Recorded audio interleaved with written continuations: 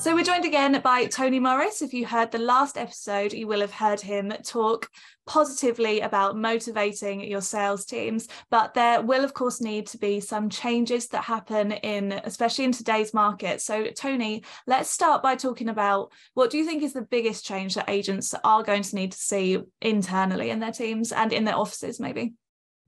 The first thing they need to be doing is upskilling the team. And there's going to be a lot of gaps because, unfortunately, a lot of agents have been complacent, and because of maybe a slightly easier market, they've been very reactive. Now they need to become proactive. They need to start prospecting their database. Their database is a gold mine. As long as they follow the GDPR rules, they have literally a gold mine to go at. What they don't know how to do effectively is how to even start those conversations. I was in an office 3 weeks ago where there was a chap phoning every single lead going, "Are you interested in selling right now?" And he just kept going, "No, no, no, no." And he looked at me and goes, this doesn't work. And I said, "It doesn't work the way you're doing it." So I made some live calls. Within 5 calls, we have 3 market appraisals booked and a mortgage appointment. And I'm not saying I'm the greatest at doing it. What I demonstrated is I did it different to him. And just by asking a couple of different questions, different positioning statements, it works. So I think the first thing agents must do is upskill their team in any way possible, either internally, if they've got someone who's exceptional at training and coaching, or externally. And I'm not saying that for a plug, because they don't have to use me. I'm saying that now more than ever, do they need to invest in their team and their business. If they really want to not just survive, but thrive in this challenging time, you have to be looking after your people. You have to help them help your clients.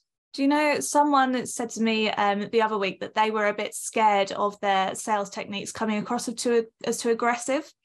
And obviously they will need to change up their kind of techniques at the moment. But like you say, it's about not coming across as aggressive and positioning your questions differently, isn't it? I've never seen myself as a salesperson, genuinely ever. I've always seen myself as a problem solver. And we know that it's proven people are more motivated to change their circumstances, 2.5 times more driven by eliminating pain, resolving issues, mitigating challenges. So I've seen myself as a problem solver because if I can help solve certain problems, I can help you and work with you, which is why when I'm pitching, if that's the right word, or conversing, I don't see myself as a salesperson. I simply see myself, I'm there to help, serve, and add value. And I think it's a mind shift change. Agents don't think like that. The majority don't.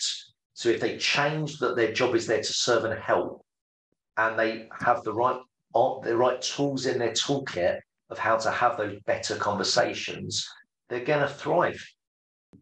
Yeah, it's lovely stuff. I've written some things down. I'm problem solver, not salesperson. 2 times more likely to make a decision if it is mitigating pain. Love that. Yeah. Never heard that before, Tony. I think that's a really valuable piece of information. And I always have the thought that a salesperson, or any human being actually, but let's say salesperson in this instance, has the right to ask any question that they want of anybody. What their job is to use the right words that are going to get the right result. 100%. And that's the key point. Is there's 2 points there, and I have a talk about this that I delivered 3 weeks ago at a conference called Will and Skill. Most salespeople don't have the will to even ask the question, and when those that do don't have the skill to ask the right question. Yeah. And the point here is if you don't ask the right question, you can't expect the right result. Yeah. And that's why, going back to Holly's great question, we have to be investing in the team in some way or other, be it buying them books, audibles, watching webinars, listening to great podcasts like this to upskill our team. Because if we don't, it's going to be a very messy time. Yeah, there's a Chris Sawyer from Sawyer & Co. Hello, Chris, if you're listening. On the tour a couple of weeks ago, he did say, it was so simplistic but so beautiful at the same time to me, which was, we've just recognized as a company that the first customer contact now is going to be outbound and not inbound. And yes, very clever. So it's so basic. He said, Ian, there's no big thing. said, Chris, you don't realise actually how big that is because it's cultural. It's just the acceptance that the market has changed. There's no denial. They're not going through the denial phase of everything's going to be okay. They've skipped all of that. They've gone to the market isn't going to be as good as it was. We still want to do really well. We're going to take control. I love that. I think that's such a clever point and a good mantra. And the other thing I'd add to that is for those inbound that you will still get, as long as you're doing your marketing right, the person who takes that call or deals with the walk-in isn't a neg, isn't a valuer, isn't the branch manager. It's the CEO of the first impression. Yeah, nice. And they need to treat that very, very seriously. Because if I'm a moody negotiator, I'm in a bit of a bad mood, I've had a busy weekend, I'm tired, I'm lethargic, I'm down in the dumps. You are the CEO of the first impression. And imagine the impression and perception you're going to give potentially to the biggest client you ever deal with.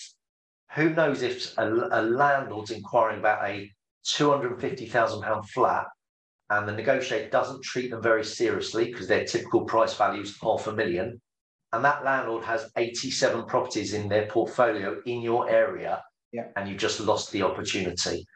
And that's what's happening. That's what I'm seeing most days when I'm working with my clients. Yeah, it's really good. I did say to my stepdaughter, bless her, who's been working from home, a good, probably a year ago now, it was, Katie, if you're going to pick up the phone like that and speak like that, don't bother. You're self-harming. It may be your 50th call today, but it's their first. Yes, 100%. Friday at 6 p.m. when you're desperate to get out and go to the pub, that vendor calls you because they've just seen a property they've fallen in love with. They need to become proceedable, and now they're phoning you. It's their first ever experience with your agency.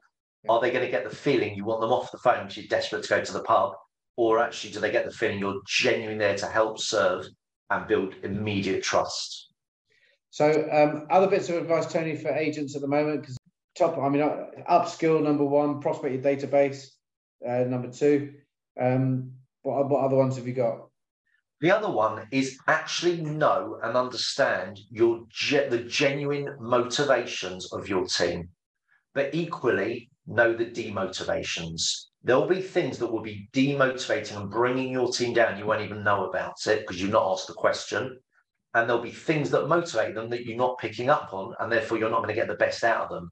So to improve the morale within your business, you need the manager, whoever that is within the business, where that team reports to, should know the ins and outs of every team member. And they should have shown an interest, a vested interest in that, so that I can get the best out of them and I can help them along their journey. And the best managers I've ever worked with, the best leaders, know that about every single member of their team. And they're thinking about that every time they're giving them some feedback, every one-to-one, every appraisal, because that's what's important to that individual. And if I don't know that to begin with, I can't possibly get the best out of my team members to keep helping and serving our clients. Love that. We used to have a daily check-in, so morning meeting, we'd go round and check in with a scale of 1 to 10, how they're feeling. What's their mood, and if their mood was below 5, they either had the right to below 6, 5 or 6. They either had the right to explain why it was below or not. That was their choice. So you could still have the privacy, but you could just say, do you know what, guys, I'm not feeling it today. I'm on a 2, and I don't want to talk about it. And then just to go and leave them alone for the first couple of hours until they, it's such a clever idea. Yeah, really, or put really your arm good around them point. with a coffee. Say, listen, mate, you're right. You haven't seen yourself yet. If there's anything I can do, it brings out care. It brings out care and understanding. We do that every single day. Well, you know what you're showing there, and care is the right word, actually. Estate agents realise vendors, landlords, applicants are their external clients, but their staff are their internal clients. And are we genuinely treating them as an internal client? And often when I'm in branch or remotely working with my clients, I don't see that. I don't see the same level of respect for staff as well as customers. And it's internal, external. But if you don't treat them with that respect, how can you get the best out of them? If you don't invest in them to show that you want to develop them so they can progress in their career and and exceed their own goals, how the hell are you going to grow? Yeah, it's true. Definitely, totally agree with that. I think estate agency and lettings is such a people business, but yeah, do we forget that there are people inside the business as well that need looking after? Absolutely. And we actually spoke to Sarah Edmondson, didn't we, a couple of weeks ago, Ian, or a few months now, on the podcast. And so if anyone is on that topic looking to hear more about that, go and listen to the Sarah Edmondson podcast. She talks all about agents together and the work that they're doing to mentor people as well in their learning, but also ensure that everyone's getting looked after in the industry, because just like in the COVID times, this could be an uncertain time for people. Maybe people are worried about their jobs, maybe people are worried about, you know, the market. So it's a good time for everyone to look out for each other, isn't it? Definitely. Sarah's great. I met her at, funny enough, the Guild Fine and Country conference for the first time, and she's fantastic. And yeah, if you haven't heard her podcast, you absolutely should be tuning in. She's got great advice, great value. Really has.